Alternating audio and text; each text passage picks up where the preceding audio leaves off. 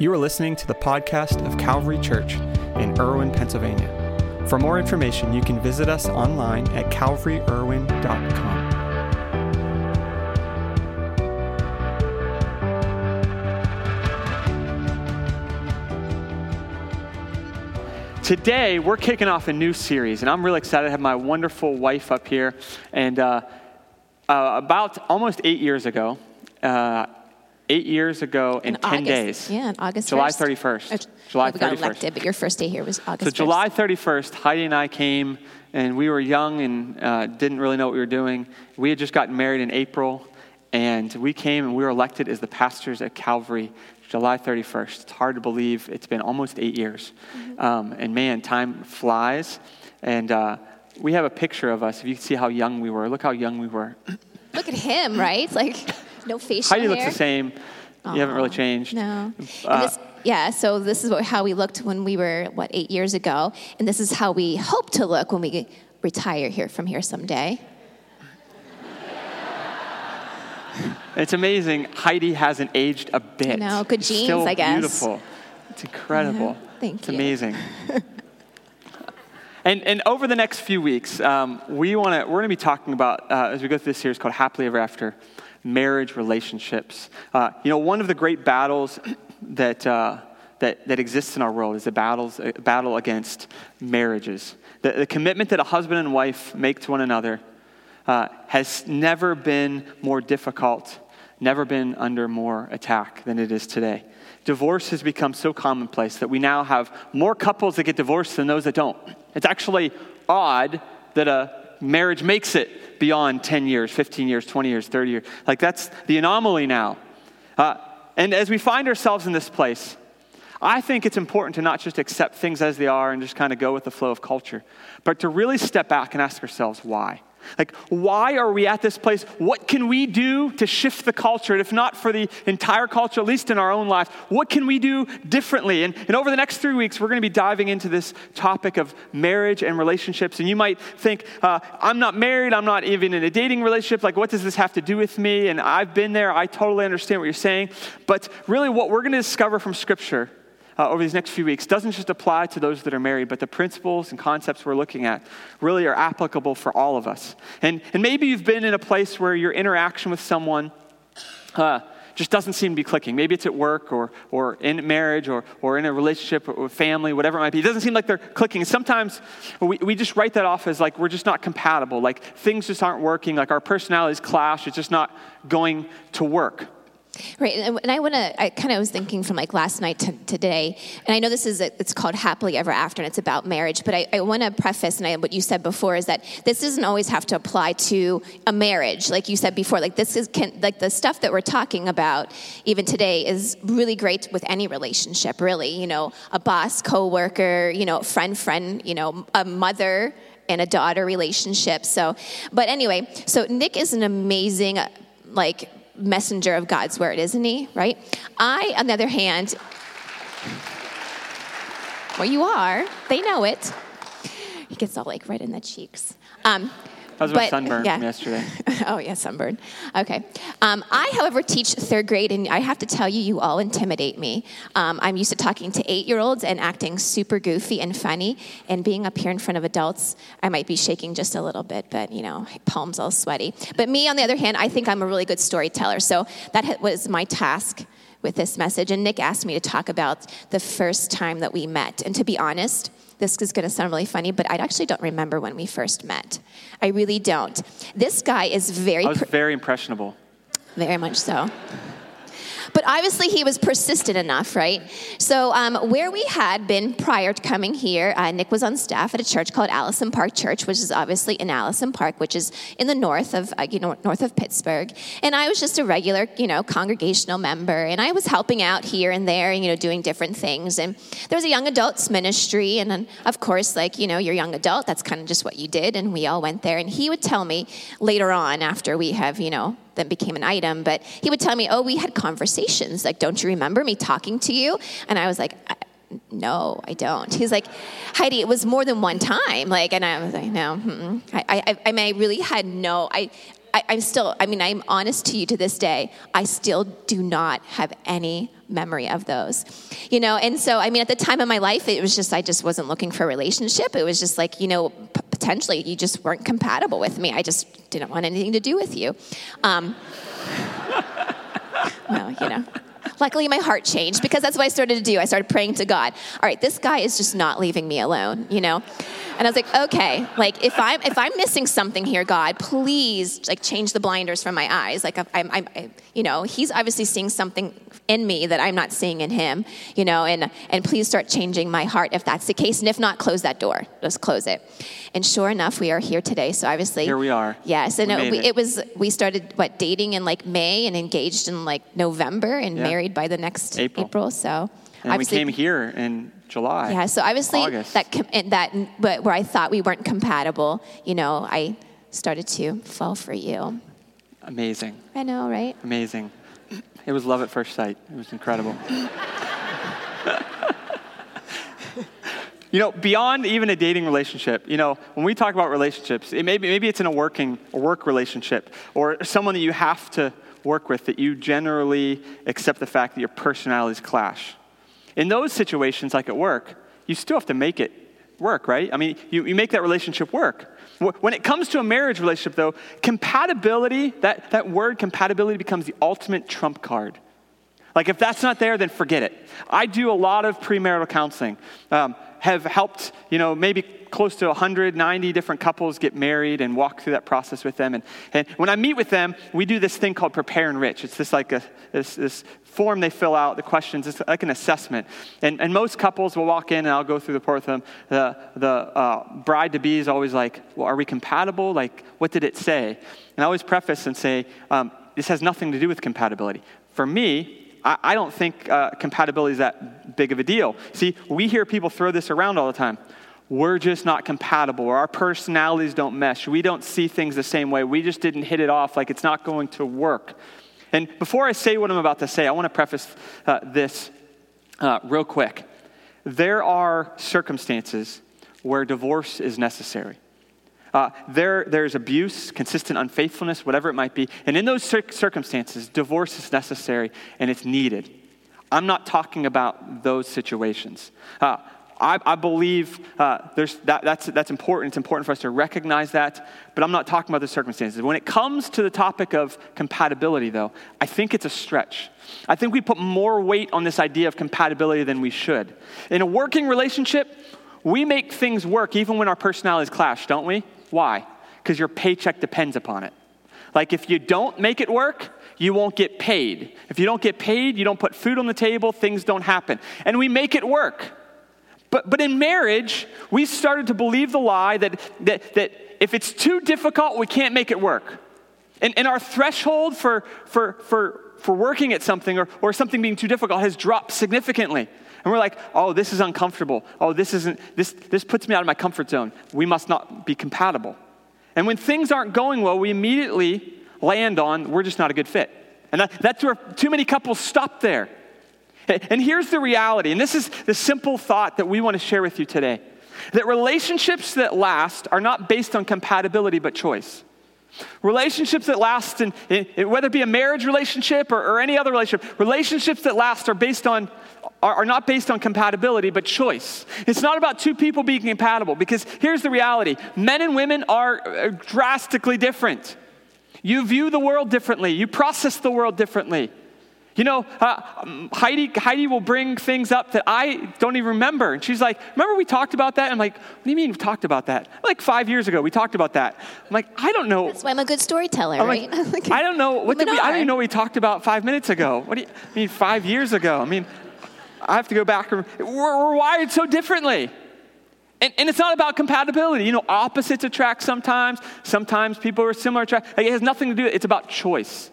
Wait, think about how many of you here are married. Let's say over a year.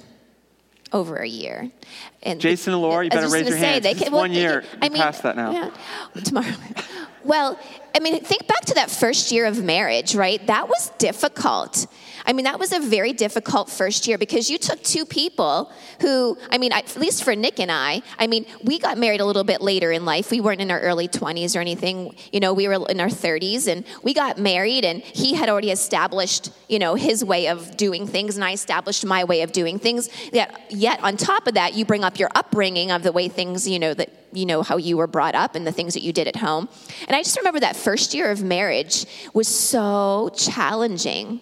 So challenging. I mean, I said, I always remember this one time. It was like after we got back from our honeymoon, you know, and like normal life now sets in, and you're like, okay, like I've got to get up now and go to work, and there's laundry now to be done and dishes, and I've got to put food on the table, you know, and whether that be him or myself. And I remember the first morning having to get up and go to work, and he got up the same time that I did. And like, he was in the bathroom before me. And I was like, whoa, you know, like, what's happening here? Like, you know, this is my routine. And now all of a sudden wait, no, I get in the bathroom first. This is my, you know, so anyway, he did his stuff. And then I was like, okay, I'll just figure out something else. And I was like ironing clothes or whatever. And I go in after him. And I know some of you have heard this, but I remember going into the bathroom and just looking, and there was like water everywhere.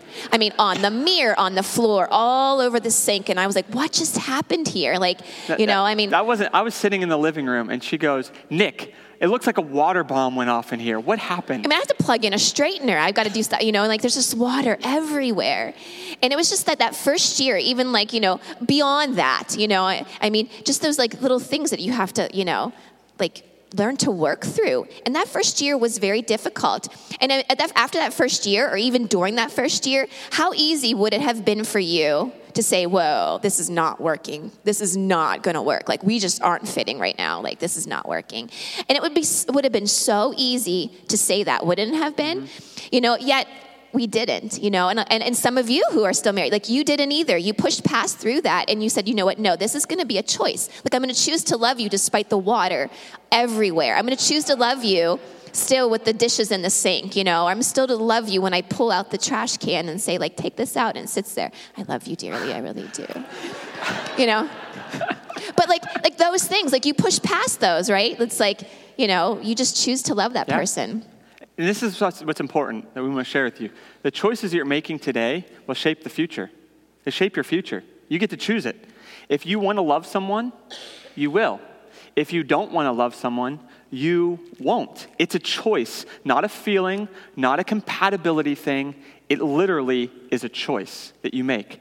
If you want your marriage to last, you both have to make that choice. And if you're willing to make that choice, I don't care how bad it looks or how bad it might be, right? If you're willing to make that choice, both of you, you can make it work. I've watched it happen. If you want your relationship with a family member to work, even when it's difficult, it's a choice. If you want to keep your job and make that frustrating relationship with someone on your team manageable, it's a choice. And it's a choice that you have to make, that you get to make.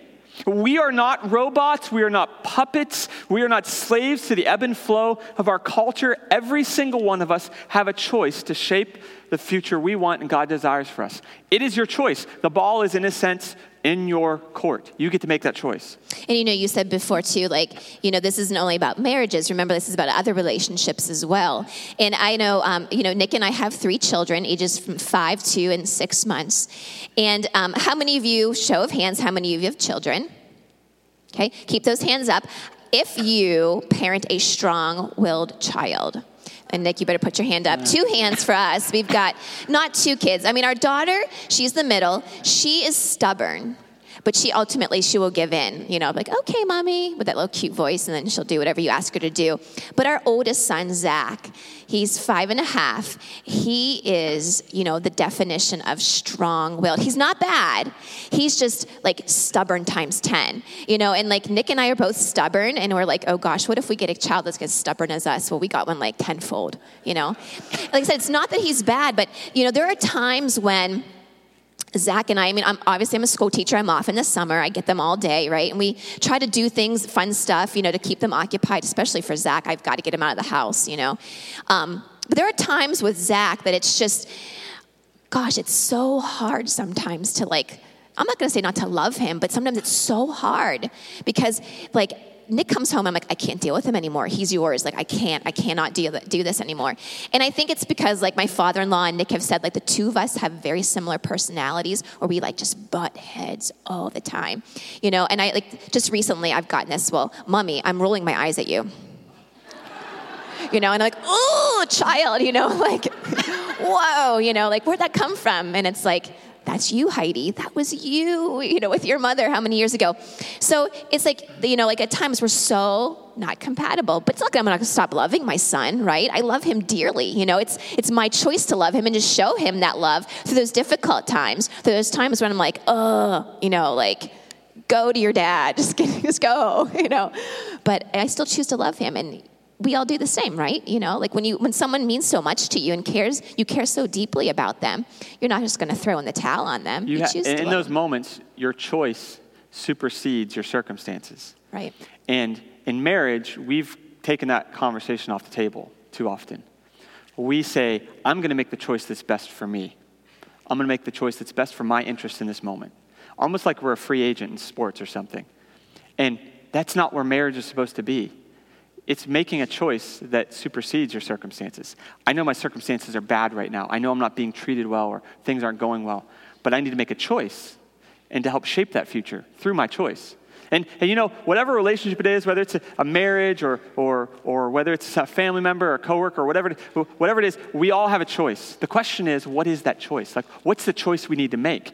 And the Apostle Paul answers that question in a really valuable discussion he has in his letter to the Ephesian church. And in this letter, he's talking about the interaction between a husband and wife. And what he talks about, though, is bigger than just husbands and wives. When he's talking about marriage, though, if our marriages could start to be built on this simple yet sometimes difficult principle that he shares about, I think we'd see a lot more healthy, vibrant marriages in our world. Here's what he shared. It's in Ephesians chapter 5, starting in verse 21. It says, submit to one another out of reverence for Christ. Wives, submit yourselves to your own husbands as you do to the Lord. For the husband is the head of the wife, as Christ is the head of the church, his body, of which he is the Savior. Now, as the church submits to Christ, so also wives should submit to their husbands in everything. Husbands, love your wives, just as Christ loved the church and gave himself up for her to make her holy, cleansing her by the washing with water through the word, and to present her to himself as a radiant church, without stain or wrinkle or any other blemish, but holy and blameless. Now, I've read that passage a number of times at weddings. Maybe you've heard different pieces of that at different places. This passage is one of those parts of Scripture that is so often taken out of context and misunderstood. The verse that's usually misquoted is, wives, submit to your husbands. People take that and they say, well, wives are to be like slaves to their husband. Whatever they do goes, and that's just how it works. The problem is they miss the second half of that passage where it says that husbands are to be like Christ loving the church. What did Christ do for the church? He gave his life. He gave everything for the church. It's not about a slavery thing. So this isn't what Paul's talking about. When you look at these verses in their context, Paul is getting at this very important behavior and approach to relationships. It's something called mutual submission. Now, the word submission has like a really negative connotation. We immediately think slave master. That's what you do, submission. This isn't the biblical view or understanding of submission, though. Biblical submission can be summed up in this way. When you are working to help the other person become all that God intended them to be. That's biblical submission. Not like slave master, but I'm going to sacrifice, I'm going to give myself, I'm going to serve, I'm going to do whatever I can to help that person, the other person, become the best God intended them to be. The moment marriages or any relationship for that matter begins to erode and fall apart is the moment where one person or both start to work to make themselves the best they can be at the cost of the other. When the focus becomes on me. The moment the focus becomes on me, I've walked away from this idea of mutual submission. I've walked away from this idea of me loving my spouse, me loving the other person, me giving of myself to help the other person become all God intended them to be. That's when things start falling apart. It's this mutual submission, this approach of serving the other that builds a healthy foundation for a marriage. It's because relationships that last are not based on compatibility, but choice. It's the choice to serve, to submit. And now, this fleshes itself out in a lot of different ways. You begin to put the other person's needs ahead of your own. You begin to sacrifice to see the other person become what God wants them to be. My wife, Heidi, she's amazing at this.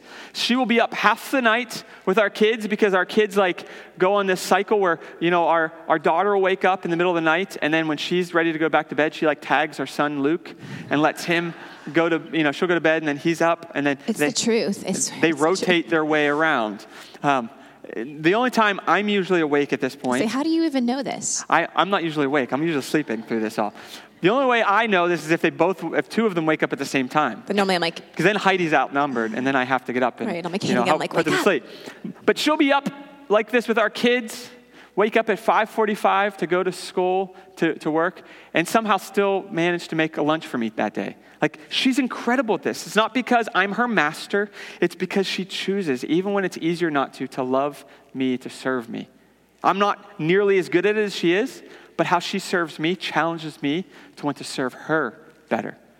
When we first came here, like I said, 8 years ago, I didn't grow up in a really a church home at all. My mom and my dad, it was a clash between the two of them as to how to bring up my brother and myself in a church.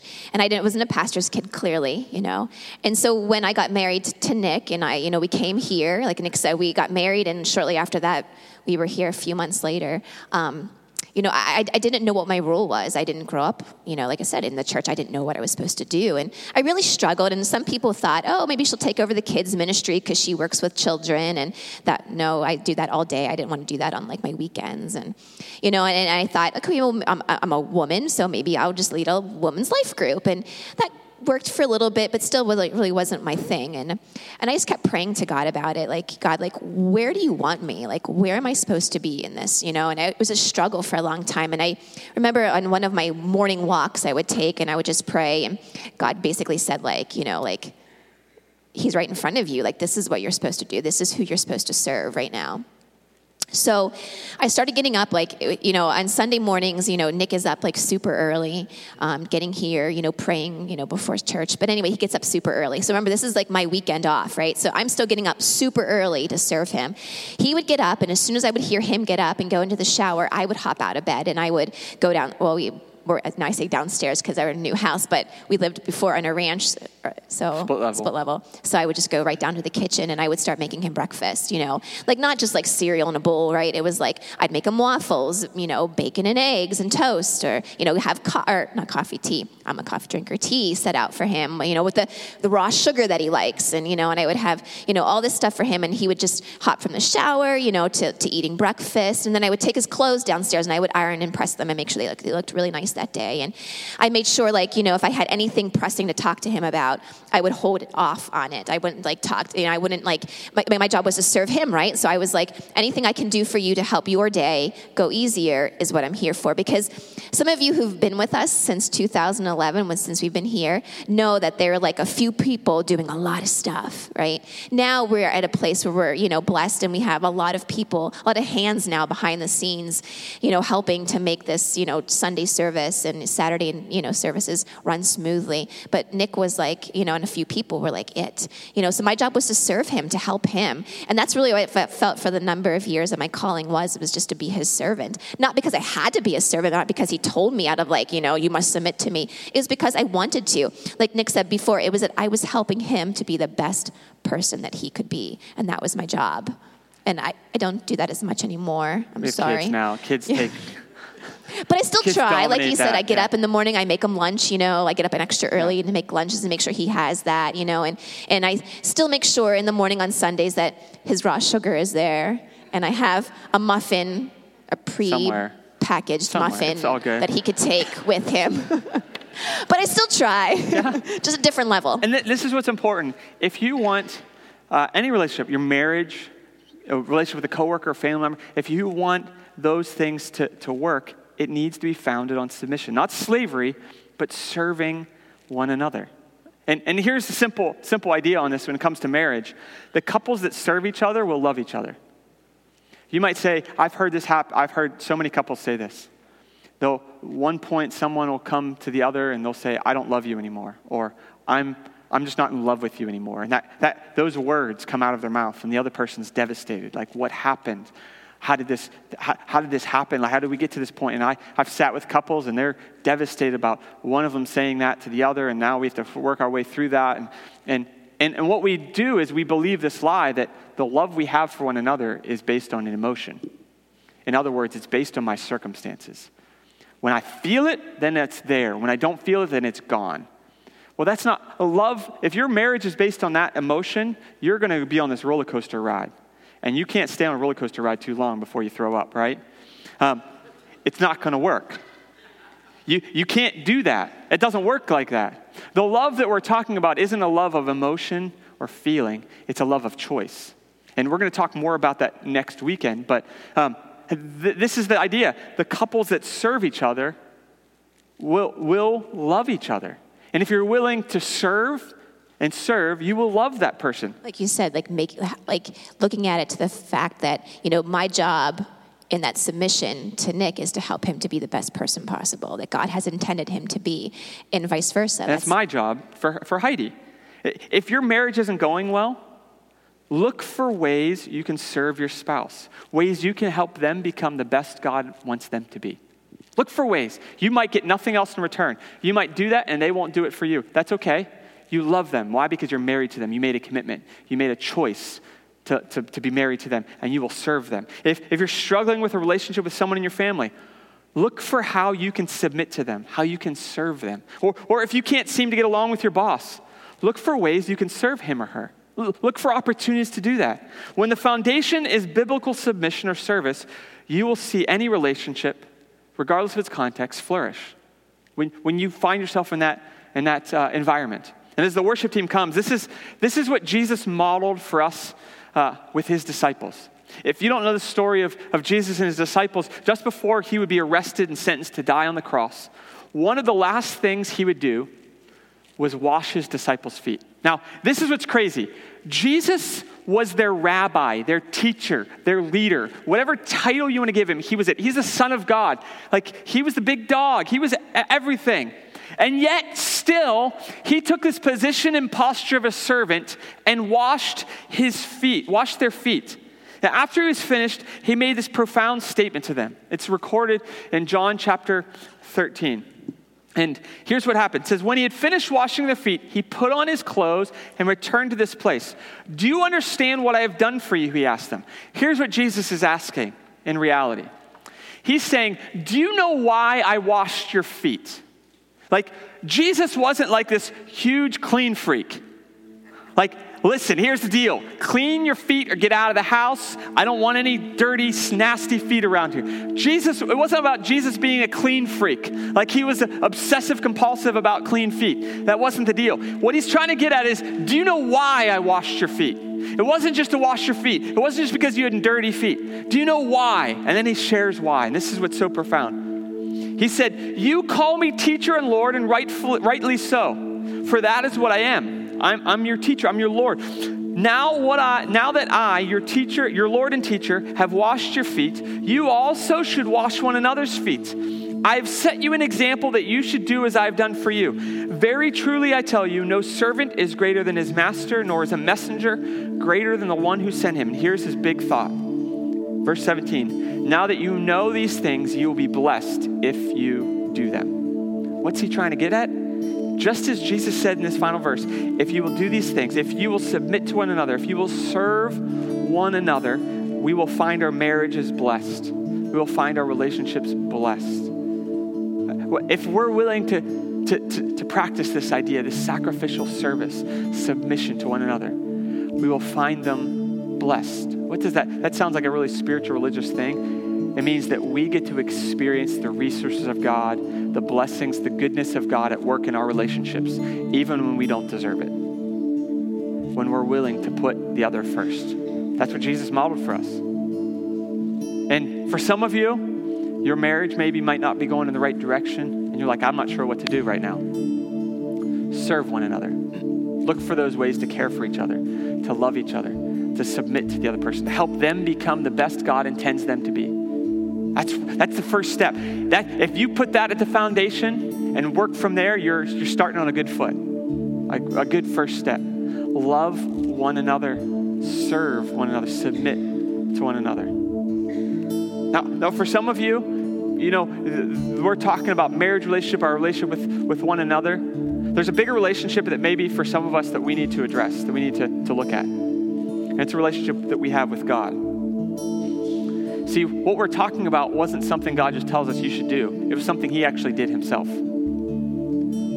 That even when we weren't being nice to God, so to speak, the Bible says Paul writes this in Colossians, that while we were enemies to God, like we were doing the polar opposite of what God wants. Maybe you're in that place, maybe you've been in that place, like you're doing everything that you're doing and saying and everything that your life embodies is the opposite of what God wants or not in line with what God wants. And your assumption is God won't love me, he won't care for me because I'm doing the opposite. Because that's what we do for one another, right? I'll love you when it's best for my best interest.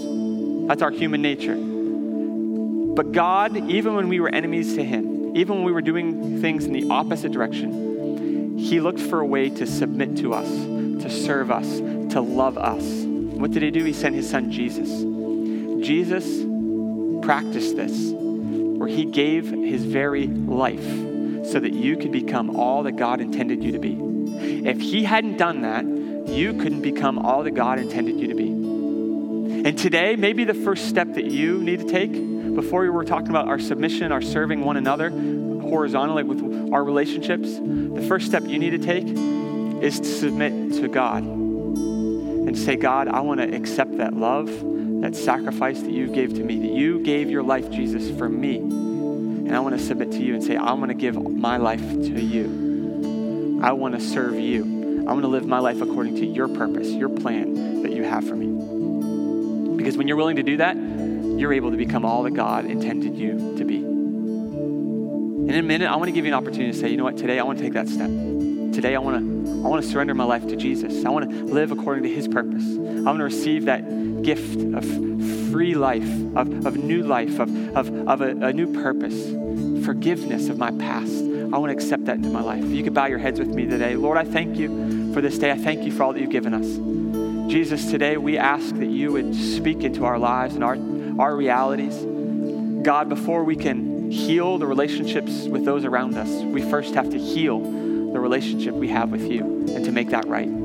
God, thank you for sending your son Jesus to die for us, to serve us in a way of giving your life so that we can become all that you intend us to be. As you're continuing to pray this morning, if you're here and say, Nick, I've never taken that step to respond to God's love through Jesus. I've never taken that step to accept his forgiveness, to commit to live to his purpose. I want to give you an opportunity on the count of 3. I'm just going to ask you to reach your hand toward heaven. To say, today, I want to begin that journey. Today, I want to follow Jesus. Today, I want to accept his forgiveness. Today, I want to live according to his purpose. Regardless of what your past has looked like or even what your present looks like, that today's going to be a new day.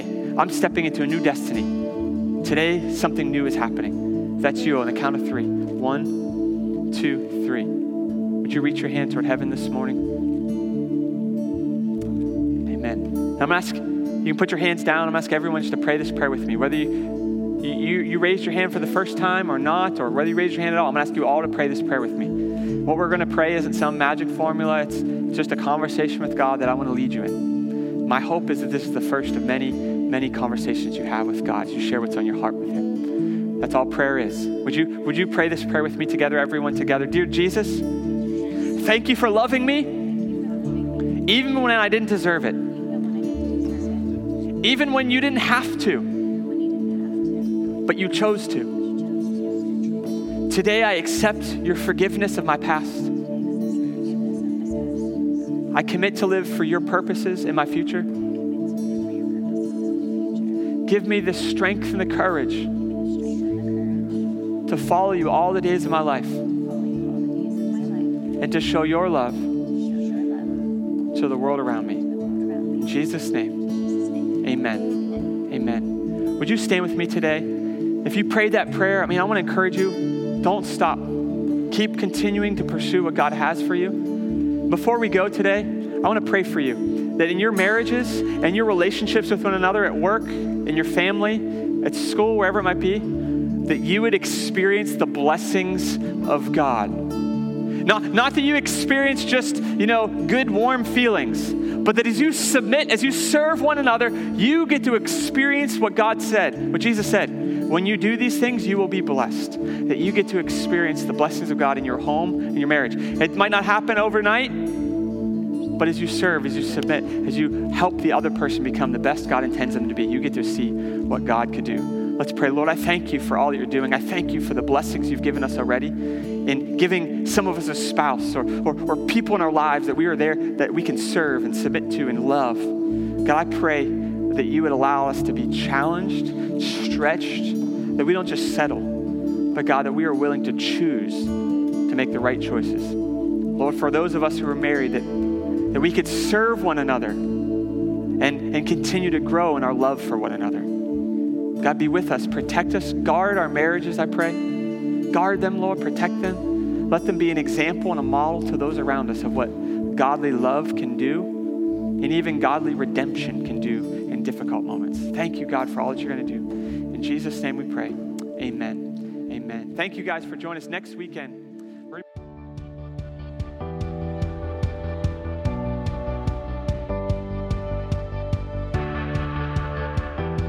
This is Pastor Nick Pohl, the lead pastor at Calvary. We're so glad you joined us for today's podcast. I hope you enjoyed the message. At Calvary Church, we're passionate about leading people into an overflowing life with Jesus. We would love the opportunity to connect with you on your faith journey and hear what God is doing in your life, or join you in prayer for any needs you might have. You can visit us online at calvaryirwin.com or send us an email at info@calvaryirwin.com. On our website, you'll find previous week's messages, a list of upcoming events, as well as resources designed to help you take those next steps on your journey of faith. See you next week, and may the Lord bless you and keep you. May he make his face shine on you and be gracious to you. May the Lord turn his face toward you and give you peace.